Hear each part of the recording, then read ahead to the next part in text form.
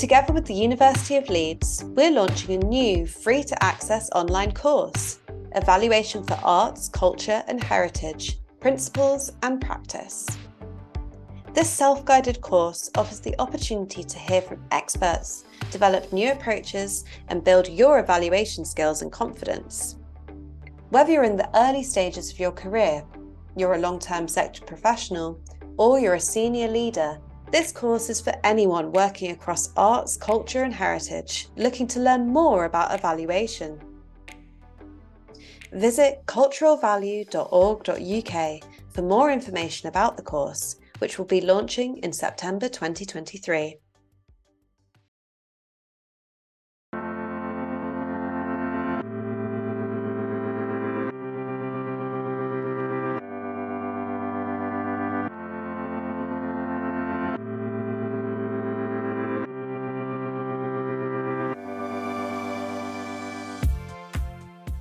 How do we make evaluation meaningful? How can we identify the right questions to ask and the most crucial information to capture?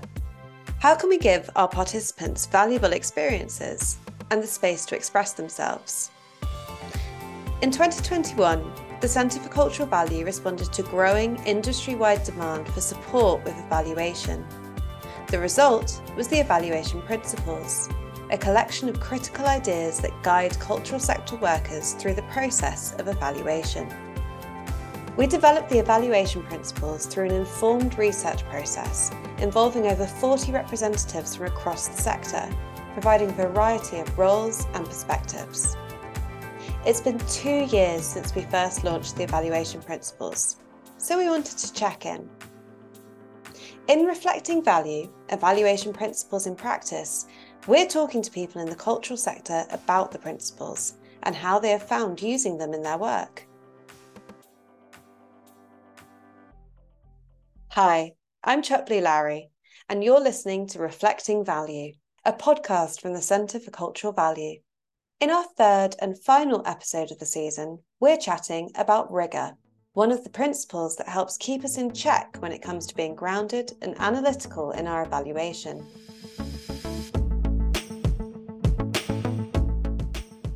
Keeping our evaluations rigorous is crucial if we want our findings to be accurate, giving us the best chance of learning from our activity and making meaningful changes to it. But how do we make our evaluation rigorous? How do we identify the appropriate methods for our work and apply them properly? How do we balance pure numbers with the human stories that come out of evaluation? In this episode, we'll discuss these questions, as well as debating the benefits of qualitative and quantitative data. In this episode, we'll be speaking with a variety of evaluators working in the cultural sector. First, we'll hear from Robin Dowling, an independent evaluator based in Manchester, who specialises in understanding in-the-moment experiences, using a range of participatory and co-creative evaluation practices. She's been immersed in culture and evaluation throughout her career, and in a previous role for the Centre for Cultural Value, she hosted this podcast. Looking at evaluation through the lens of her work around culture, health and well-being, Robin talked to us about what rigour means to her. So welcome, Robin. Nice to see you today. We're going to chat today about rigour. So when it comes to evaluation, what does rigour mean to you? So what does making an evaluation rigorous mean? And what questions do you ask yourself about this principle in your work? So I think that's a really interesting question. And in kind of prepping for this recording, I was having a look at some different definitions of rigour, because I think when we think about rigour, we think it's all this very strict, process-focused approach to doing research and evaluation. But actually, when I was looking at some of the definitions, the ones that really spoke to me that I don't think many people would necessarily put two and two together with this word rigour was about carefully, thoroughly, and precisely looking at something, which I think is a really interesting way of framing rigour, because I think people assume it's, oh, I've got to do everything perfectly, meticulously in order for this to be rigorous. But I think this other definition about kind of careful evaluation that's really thorough is maybe a bit more human.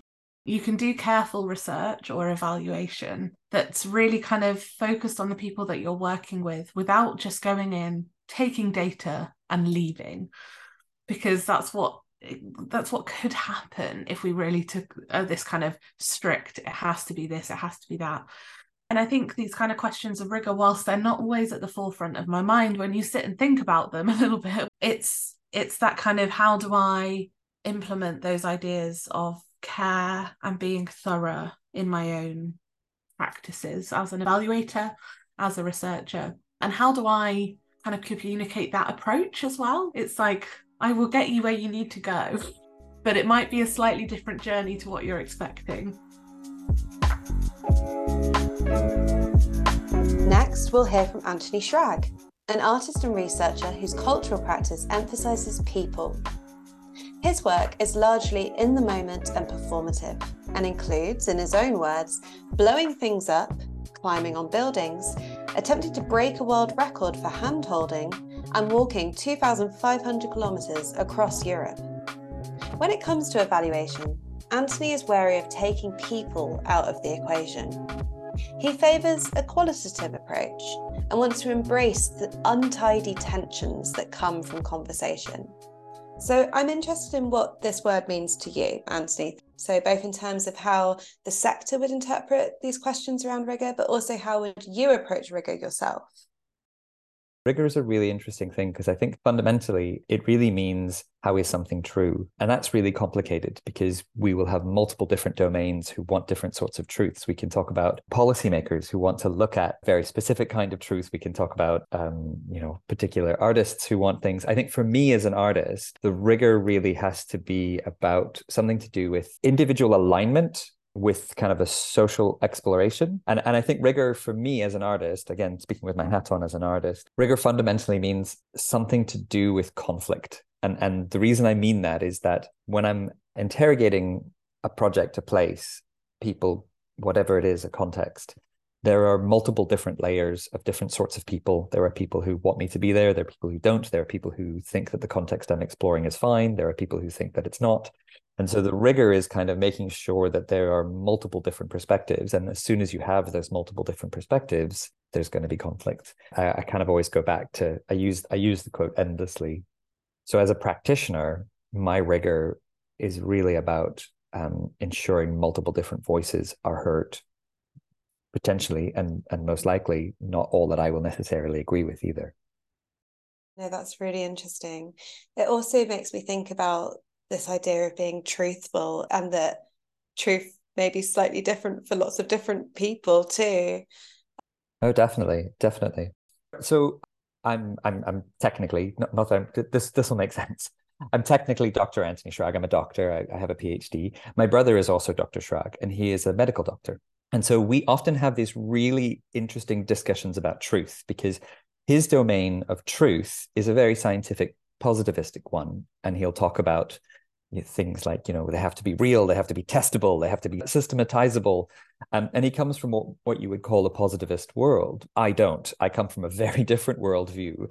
And we sort of have this debate and discussion about what is truthful quite often. And the way that we've kind of come to a conclusion about it is that in his world, he'll use, for example, gravity. He'll use physics. He'll use scientific understandings that says, it doesn't matter what happens. If you trip, you will fall. Gravity is real. That's what matters. My argument is that I don't discount gravity. It's just not important to me. What's important to me is, if I trip, how do I get up? Who helps me get up? What's the context of me getting up from that? Do I have the resources to develop from that? So I'm not suggesting that these ideas of truth are antithetical, that they kind of collapse. It's just a question of saying, how do we agree on what the most important truth for a particular context is?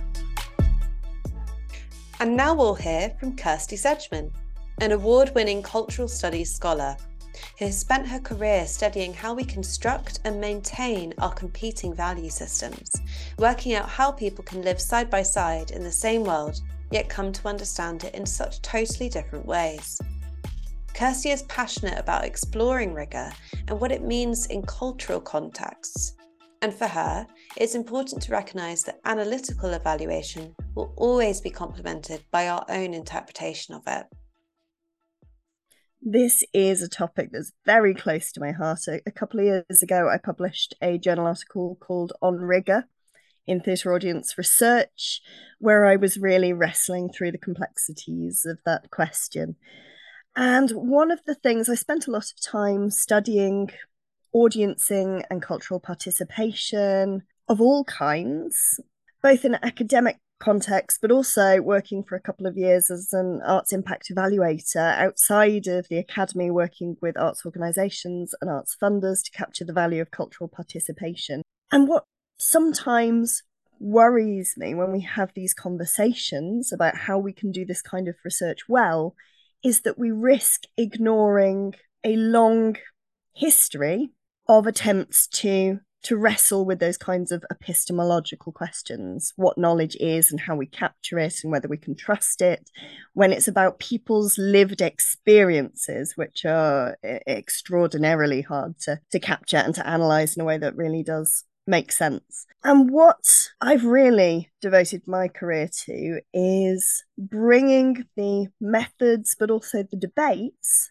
from an academic discipline that we often call audience studies, part of cultural studies, which emerged with the Contemporary Centre for Cultural Studies in Birmingham, long since sadly defunct.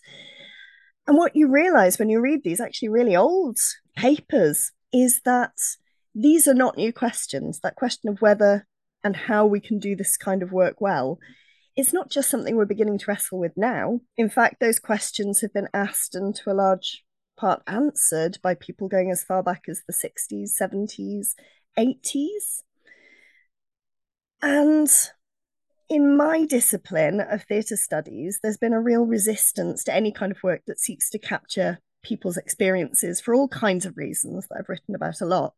And one of the common complaints about this kind of work is that we're seeking to capture some kind of objective truth of experience, or that we're claiming a positivistic approach to knowledge. But what these audience studies texts have told us is that actually we need to recognise as researchers that there is no such thing as a direct slice of truth when it comes to evidencing the value of experience and this kind of rich, ineffable things that people go through when they're making sense of art. Instead, what I say in On Rigour and what people have argued for quite a long time is that we need to take an interpretivist approach to knowledge. So for me, rigour isn't about using a series of fixed methods in particular combinations. That's not what makes a project good. Instead, it's about paying attention to the social encounter of the research itself, to the fact that you're asking questions of audiences in particular ways, that you are a particular person who will be seen in a certain way, that there are those power dynamics when you're doing interviews or focus groups or surveys, that people are necessarily responding in the ways that are limited by the methodologies that you've chosen, or in the case of cognitive scientific approaches that are measuring people's brains and bodies to figure out what happens physically to people while they're watching, that's able to tell us, well, is that able to answer those questions? But it's not able fundamentally to tell us how people are making sense of those physical sensations. So for me, qualitative research is a way to start to understand how people are processing experiences by paying attention to the process of language use in action as people are reaching for words to describe these indescribable experiences. But you can't then just snip out the thing that people say at the end and claim that it is absolutely a reflection of the richness of that experience as a whole. Because we are interpreting those discursive utterances, and we're bringing them together with the things that other people have said. We are telling stories about them. And for me, rigour is about being really open about that process as a whole, rather than just reaching for the end point, the thing that people say at the end of a long conversation.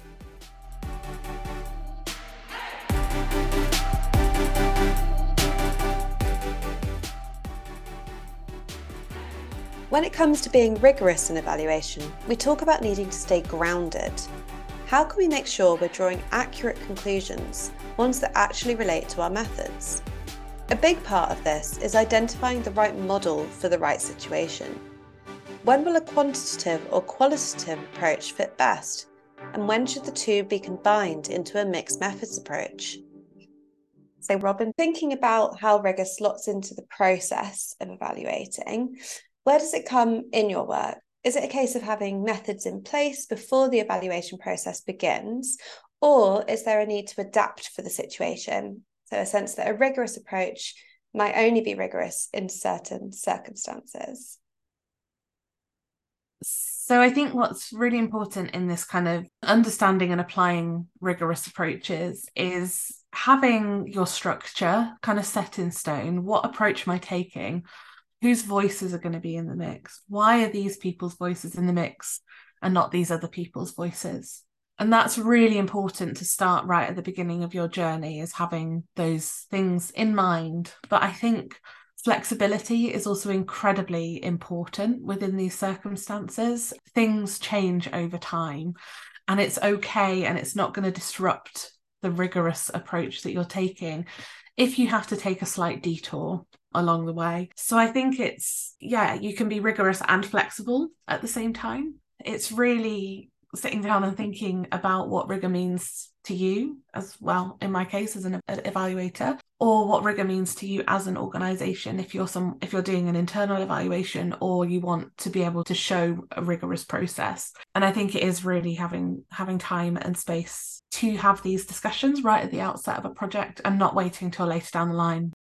So then it makes me think a little bit about suitable methods as well within the evaluation. So you touched on some of them already. But I guess it's about identifying what approach fits where and whether qualitative data or quantitative data will be of use. So what advice would you give to people trying to identify the right method to approach their evaluation?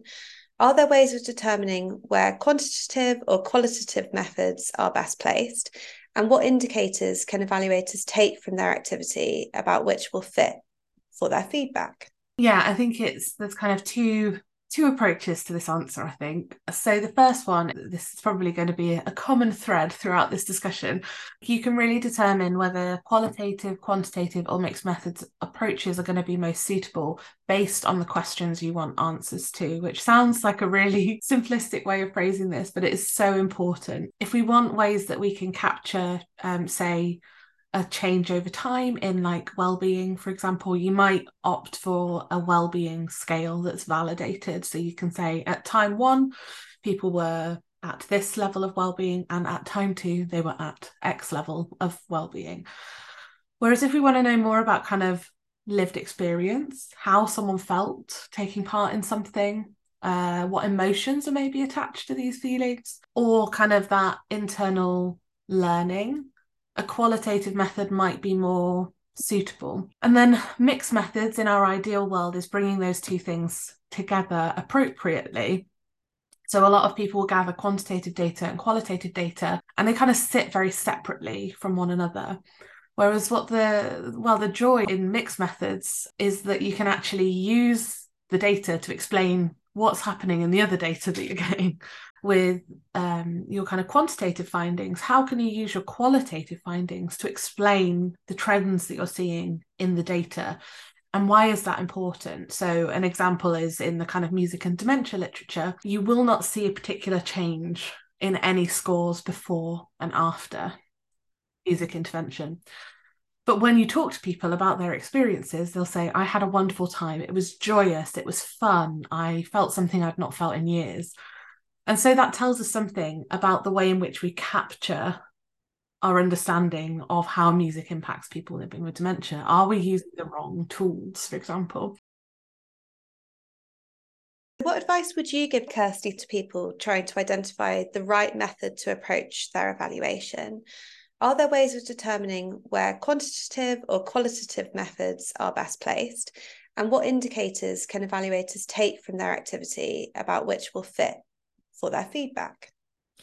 The best piece of advice I was ever given was by my late, dearly departed supervisor, Professor Martin Barker, who was a foundational member of the Audience Studies clan. And what he said when he supervised me during my PhD is that every single method we use has limitations. It's able to show us part of that picture. But that limitations only become weaknesses when they pass unobserved. So for me, everything starts with the research question. What is it that we want to know?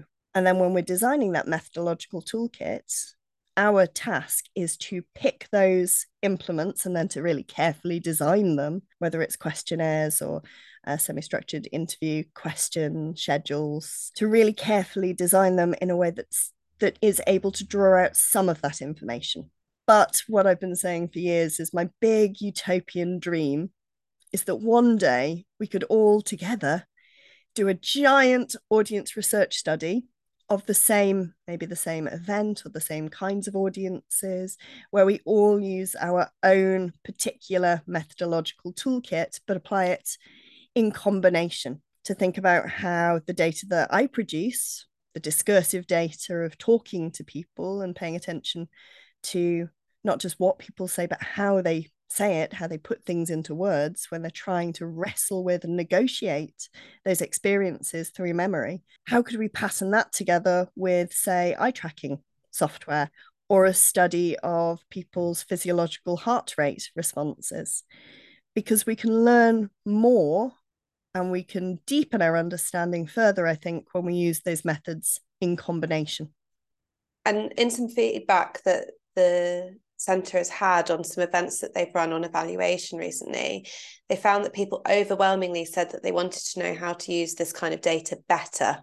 And I wondered if, I think you've already just started touching on it, but are there any practical ways that people can get to grips with quantitative, or any resources that they can use to start the process with?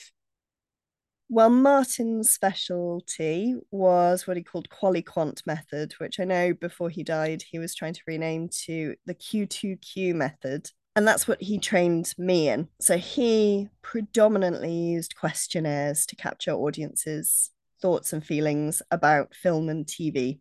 And for him, the quantitative information that surveys can capture, whether it's a Likert scale, which asks people to rate their experience on a scale of excellent to very poor, or whether it's the orientations that they take up, their sense of self in relation to why they've chosen to attend that particular event.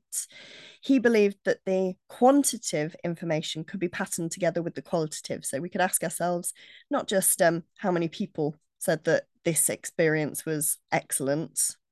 It absolutely wasn't about using that to say, okay, well, 90% of people thought this was an excellent show, 60% thought that that one was excellent. So we must fund more of A than B, because, of course, in and of themselves, Martin understood, and I firmly believe that those quantifiable metrics are meaningless. My excellent might very well be your poor. That's why you need the qualitative data capturing mechanism to ask people, why have you chosen to rate it in that way rather than this? And what that then allows you to do, of course, is to take the kind of patterns that emerge in the quantitative data to go, okay, well, did people who thought that it was excellent talk about it in a different way to people who thought that it was just okay? But also you can then do it in the other way around, which I've done myself in things like my National Theatre Wales study. I noticed a particular pattern emerging where a group of people used words like surprised and surprising in relation to a particular quantitative choice. They said that they attended out of curiosity. But I started with the qual. I went, actually, that word surprising is really interesting, and it's coming up with this group of people. So let's pull them out of the data set and let's take a look at their other answers to see if there is a pattern there. And there was. So you can balance the qual with the quant information to draw out those bigger, broader patterns if you do a questionnaire with a big enough data set. But then, of course, what you're able to tell from that, the question of, well, why were people who said that they attended because they were curious more likely to talk about being happy, about being surprised? In order to answer that question, really, I needed to do interview work, because that gives you the depth of information. What is your experience of identifying the difference in projects, Anthony, and the ways that you might evaluate them? And to me, I think part of a participatory project and part of where it becomes interesting is when you give agency to publics to decide on their own evaluative processes. If you give them process to say, actually, what's important to me, and yeah, okay, you need numbers, or yeah, okay, you need something else. But actually, I'm going to get involved in this project much more effectively and with much more energy if I also have my evaluative criteria in the project, because then they know what success is. Then they know how they can be part of that, because then they know, and they will become massive advocates for it. What you've just described is allowing for the participants to then shape the methods and the research and to be adaptive. And I just wonder if you could talk a little bit about kind of starting at the beginning, embedding it. How do you design that? How do you allow for space for it to move and flex whilst retaining that rigor as well? Yeah, but then you go back to that question of like rigor again, because this is the assumption that we're starting with something that we do know, and actually that is a really positivistic numerical idea. And if you're starting the project at the very, very beginning saying we know exactly what we want out of the end of it, then there's no humans involved. That's just robots and calculations. So whenever I do projects to sort of think about that flexibility, it does start with those questions of going, well, what are our bigger sets of questions? It builds in criteria of success that are not necessarily rigid. So for example, I want to explore how different ways that people can engage with museums. That's an overarching theme, right? And we can all say, as a group, are we all kind of agreeing that that's one of the elements that we're trying to do? Great, we can do that. As we get closer to the project, we can refine and develop what we want to do out of that. So it might be, instead of saying we want to explore new ways of engaging, it might be, how can we think about engaging with particular objects? And then the next step down could be, how can we gather information about how they get engaged with particular projects about these sorts of things? So you can continuously hone down and you continuously change. I think the idea of rigor being, this systematizable, reproducible experiment is really based in the sciences and the social sciences. And I always kind of get really frustrated is that why do we as artists, as cultural people, continuously defer back to methods that don't exist in our domain? Why do we assume that we need to prove ourselves under these criteria? Because that's not who we are and that's not what we find valuable. So where can we then place our value? Which if our value is human experience, great, let's talk about human experience. We will not be able to capture every single element, but if we have enough and sufficient that we feel captures what it is that we're doing, that's wonderful evaluation.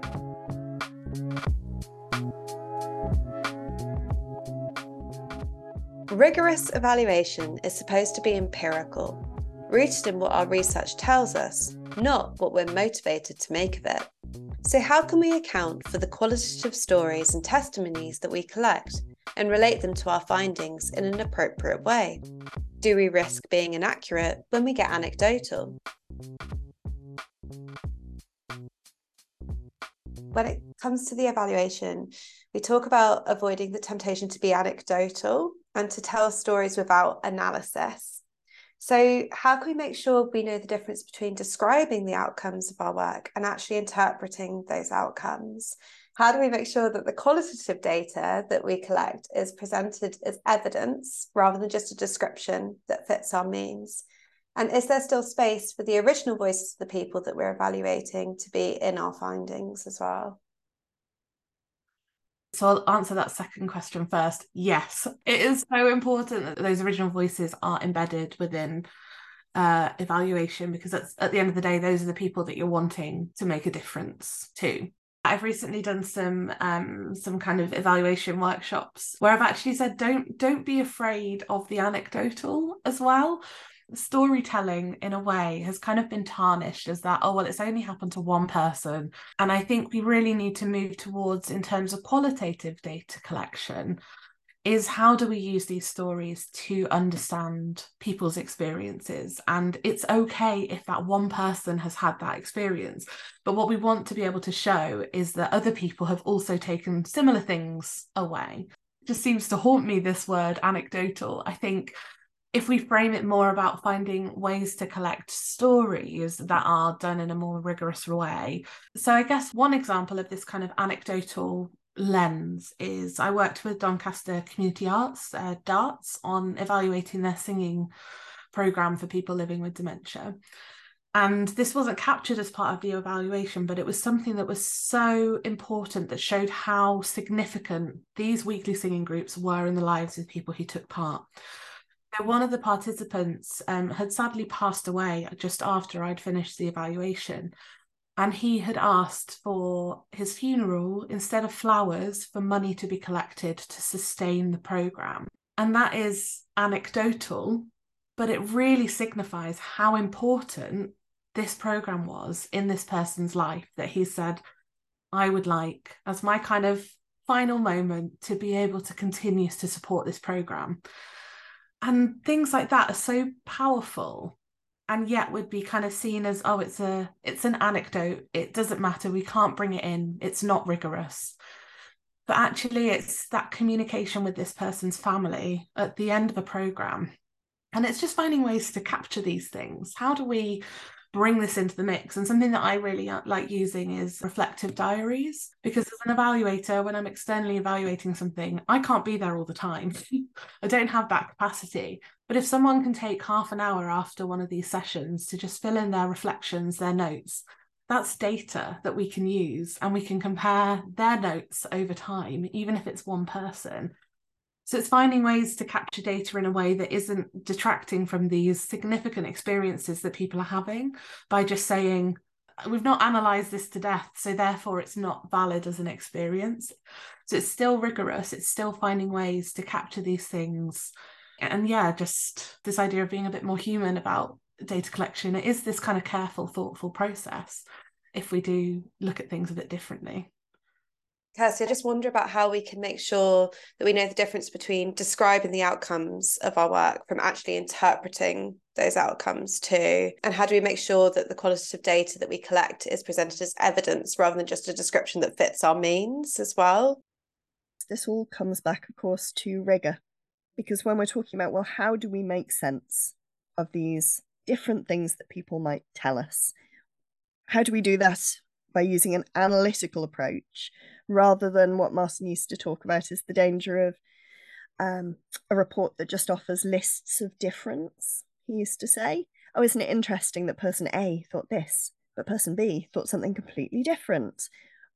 That is kind of interesting, in that I'm always interested in everything that audiences say. But in and of itself, in isolation, those things aren't particularly meaningful, which is why that ability to pattern, to draw out patterns, often from a broader data set, whether it's either a broad array of questionnaires or just a lot of words produced by a wider range of interviews, that can enable you to start to draw out patterns from the data in which certain people seem to be taking up particular shared orientations in relation to an experience. And because of that experience, are understanding it, processing it, navigating it, and making sense of it afterwards in a particular way. The challenge, though, and I talked with Martin a lot about this before he sadly passed, is doing that in a way that doesn't fall into that segmentation model that a lot of funders do, that there is only a certain number, say 5 categories of people who might attend. But again, that's why it's really important that we are always aware that what we're doing is a process of interpretation. Anthony, you're primarily focused on these qualitative approaches. How do you kind of capture people's experiences, in their own voices, but retain something that's truthful and grounded in evidence as well? So as a practitioner, the kinds of evidence that I have to gather are really subjective to me too, because I have to then understand my primary goal, and my primary aim is to develop a really good piece of work. That really good piece of work is grounded upon understanding different multiple things, people's experiences, contexts, situations. And so that'll always be really subjective to me. That's going to be really different than the person who commissioned me, or the people who commissioned me, who want different types of evidence. And the question I always kind of think about is, do you really have the evidence that you need, or do you have the evidence that you think you need? The classic for me is the numerics kind of quantitative. I don't think quantitative is bad. It's just that it's useful in different contexts. So I do a lot of work in rural arts organizations. And the numerics of rurality is really, it's really difficult, you know. So I did a project in a small town called Helmsdale. It's a village of 600 people. 60 people came. That's 10% of the population. Now, if I went to do a project in Glasgow and Edinburgh or London or wherever, and I said, I need 10% of the population, what sort of numbers are we talking about there? That's ridiculous. And yet, potentially, organizations are saying, well, if I hand this in for evaluation that there were 60 people, you know, that this is not going to be considered sufficient enough, because there's an assumption, especially in participation, that numbers equals quality. Don't match. Numbers do not mean quality. I think that is a really good way to start thinking about how do we define quality in evaluation methods. So what questions can practitioners and organisations be asking themselves about their methods, and what resources can they refer to keep their evaluation work up to standard? Totally. I think that's a fantastic question. A colleague of mine, Rachel Blanche, developed a toolkit called Is This the Best It Can Be with Creative Scotland, which is Scotland's national arts agency. But the toolkit, Is This the Best It Can Be, is a really amazing little resource, which goes back to the earlier part of your question, which is how do we sort of make sure that that aligns? The toolkit aims to try and interrogate what are the conditions of quality that we want. So, for example, is it numerics? Is it evidence based on individuals? Is it a great time? Is it great art? Let's all get every single partner involved in a project early on and qualify what's the success rates? What is the bits that we think should be successful? Not to suggest that they all have to align, but we all have to understand each other's perspectives, you know. And I think that's that kind of thing that is missing often in projects, especially in participatory projects, is that we don't get everyone in the room to figure out what do we want out of this, you know. And again, we go back to evaluation all the time, is that it's always tracked on at the end. It shouldn't be. It should be put absolutely at the beginning so you can figure out how the success actually works. So the toolkit I've used several times is really great to kind of understand that, okay, for me, my criteria of success is a piece of artwork that looks like this, this, and this. But then also it's useful to help to understand that maybe an organization wants different types of evidence. They maybe want to have numerics. Maybe they want to have their quality of success is that children have a great time. Great. Then what I can do is, as I'm working, figure out how I can help that for them, and they can help me figure out how to do it for me. So if it is subjective, and it is, it's just deciding those and being explicit about what those conditions and criteria are at the beginning, because there will always be mismatches. I don't, you know, this idea of evidence, especially in terms of policymaking, is really, it's really ridiculous. How do you evidence culture? Where do you start from with that, right? But I think if we're clear at the start, then it means that we know that we have something to compare to at the end of whether we've succeeded or not, and what we can learn from.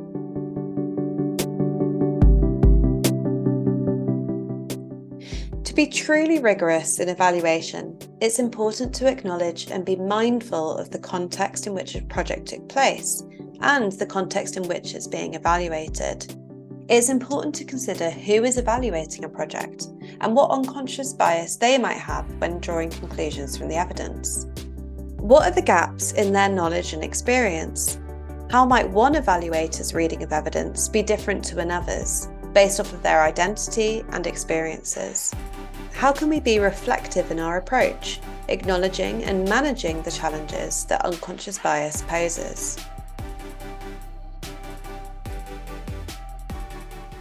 One of the questions I had was around unconscious bias, particularly thinking about bias within evaluation, but specifically when it comes to Rigour as well. It's so important, I think, to have that self-awareness of what are you bringing into this? What is your lens? What is your background that has led you to have the certain viewpoint of the world that you're starting off from? And I guess thinking about how when it comes to reporting and reviewing the data, how can we manage the challenges that unconscious bias presents, particularly when you're working in small teams, or as you say, independently as well. If it's just one person who's reviewing all of this, how can we challenge, manage, move forward, understanding that inevitably there's going to be unconscious bias there? I am not sure if it's possible to challenge it without confronting it within the act of writing, within the act of presenting the data. which is why it's really important, I think, if we're going to do this work well, we can't just lead our participants towards the thing that actually we want them to say, using what Eleonora Belfiore calls that bullshit model of advocacy, and then take that testimonial of success, strip it from all the surrounding conversation, that communicative context in which it was uttered, and slap it on the page and say that this is absolutely the truth of that experience. What we need to do is to find ways to tell the story of that encounter as a whole. So in my book, Locating the Audience, where I talk about the National Theatre Wales project, I talk about an interviewee, Carol, who did feel really quite discomforted by the experience because of the story that it was telling about her beloved hometown. And what I try to do is give readers a sense of how that conversation unfolded. Not because it's just human context, but because that is the data. The way that she went round for 45 minutes between saying, maybe I'm not the right person to judge, and actually, no, this is my home. I know its stories, I know its history, so maybe I do have the right to judge. But she wasn't able to close that loop. And we'd lose a huge amount of that important information, that sense-making process I was talking about, if you just pick out the thing that she said at the end, which is, but I did like it, it was good. I think in terms of, well, everyone says, oh, quantitative research, because of this rigor, it's not going to be biased, it's not going to be X, Y, and Z, but you're still having to interpret it. So I think it's that kind of openness, and it kind of ties into that kind of careful practice as well. It's creating spaces for example, for a group of staff members to feel comfortable enough with each other to have these discussions. I think we have to ask the uncomfortable questions to be able to really get to the crux of why we're doing a certain piece of work and how we're going to work with people. And that can be uncomfortable. I mean, in my work, I always put a kind of self-declared statement in the kind of introduction saying, this is where I come from, this is my experiences, what has influenced the way that I have looked at this data. And I think whether you're doing quantitative, qualitative, or mixed methods research, you should really have a think about those kind of questions of, what am I bringing to the table? What are my life experiences that have led me to this moment in interpreting this data? Because, yeah, that's part of the context that I think is missed a lot of the time, is, yeah, who we are as evaluators. We put our name on a report and then hand it over to the organisation. We really need to say, this is where I've come from, this is why I thought this piece of work would be interesting, because at the end of the day, we're applying for these different tenders and commissions. And so you find the work interesting, but it's, yeah, why did I find that interesting? Why am I best suited to do this bit of work as well?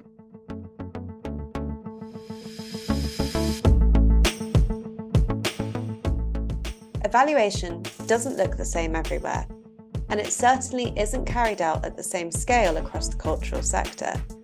Different sized organisations will have different concerns when it comes to being rigorous, and some practitioners are going it alone. When we're working on a smaller scale and trying to do things within proportion, can we really implement larger scale quantitative approaches? And what resources can we use to make sure our methods stand up to a rigorous assessment?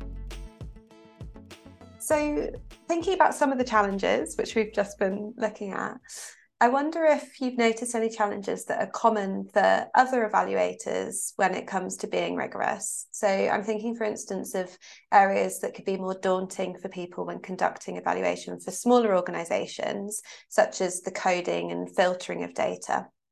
Are there ways to make these in-depth areas of evaluation accessible to practitioners and organisations who have limited resources? Yeah, absolutely. I think it's people are so stretched for time at the moment. That's a common experience over every piece of work that I've been doing at the moment. And that's really challenging because first and foremost, a lot of people say if you're in a kind of project management role or you're delivering on the ground with groups of people, that is the more important part, is that the work gets done so that it can have these really wonderful impacts that the evaluation would capture. And so I think it really puts micro organizations at a disadvantage compared to organizations that are bigger. And I don't have the answers to that. Unfortunately, some big organizations will have inbuilt evaluation capacity, which isn't possible when you've got a 1 or 2 person team. So it's about being a little bit kind of creative, I think, with that kind of data in terms of so for example, I am chair of the board of String of Hearts Community Interest Company, who are a micro organisation trying to connect older people to music making activities in Trafford and Sale in Manchester. And the question of evaluation always comes up, but it's how do we have the capacity within such a small team to capture these sort of things?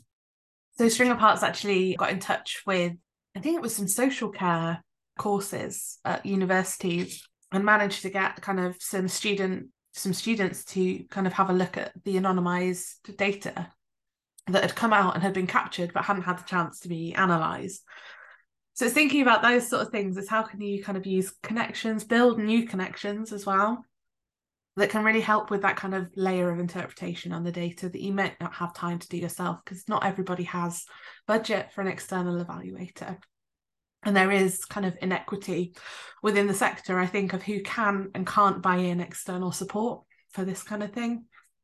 And that's going to be, a challenge, across the board, I think. And we can't expect, and I think this is reflected in the centre's evaluation principles as well, is it has to be reasonable for what an organisation can have capacity for. We can't expect a micro organisation to have the same time and energy to dedicate to as a kind of massive organisation might have with that embedded evaluation. So I think we really have to question that as well, the kind of inequity that's inherent that we can't do an awful lot about. But I hope maybe somebody listening might have the answers for this sort of thing. I've worked with lots of organizations. I don't think I have ever experienced a cultural organization who's done things like coding. I don't think they have the resources to do that. The question I would have is, do they need to? So what is the underlying reasons and assumptions that they have to do that? Does that go back to the idea that you're trying to get a truth out of numerics? And if you are trying to get a truth out of numerics, what kind of world is that? Because actually I live in a human world where actually numbers are just part of it, as are my emotions and someone's responses. I think organizations need to reflect on what are the assumptions about things like coding, things like the data that they gather, and do those the reasons they're gathering it, is it useful for them? It is probably useful for many, but I would then go argue, are we doing it just because there's an assumption that we need to do it? Now, I think, yes, we always need to evaluate. That's standard. Yes, we need to evaluate because we actually, we're receiving public money, we're developing works with communities, we're doing culture. All of those things need to make sure that it's accountable and it's delivering the work that it's set out to deliver. But I don't necessarily think we need to have a universal understanding of what evaluation needs to look like. It needs to be contextual to the situation and the context. Because it goes back to that thing when I talk to my students about evaluation is, are you doing that thing which goes, I'm going to find out if people enjoy art, and therefore how I'm going to do that is count how many people went to a show. If you count how many people went to a show, it's not going to tell you if they enjoyed it.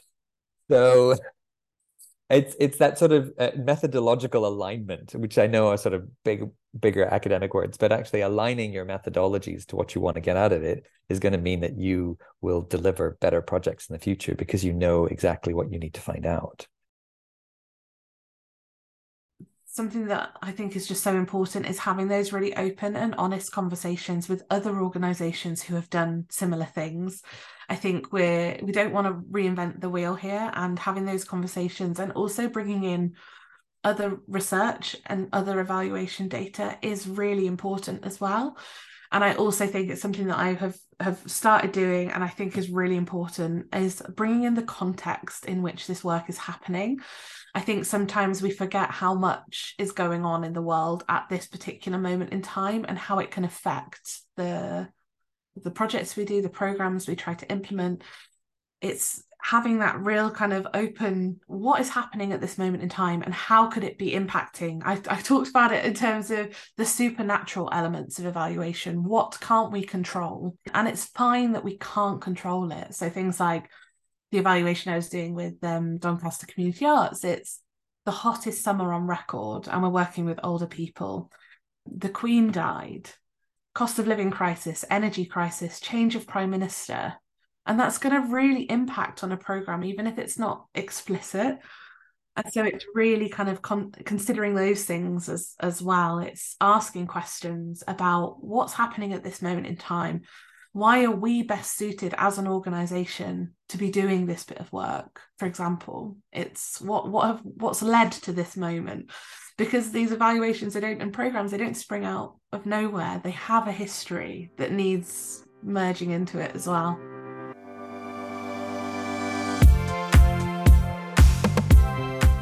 You've been listening to Reflecting Value, a podcast from the Centre for Cultural Value. Today's episode featured Robin Dowling, Kirsty Sedgman and Anthony Schrag. If you'd like to get the latest updates from the Centre for Cultural Value, you can sign up for our newsletter at culturalvalue.org.uk/sign up. I've been your host, Chuck Blue Lowry. Thanks for listening.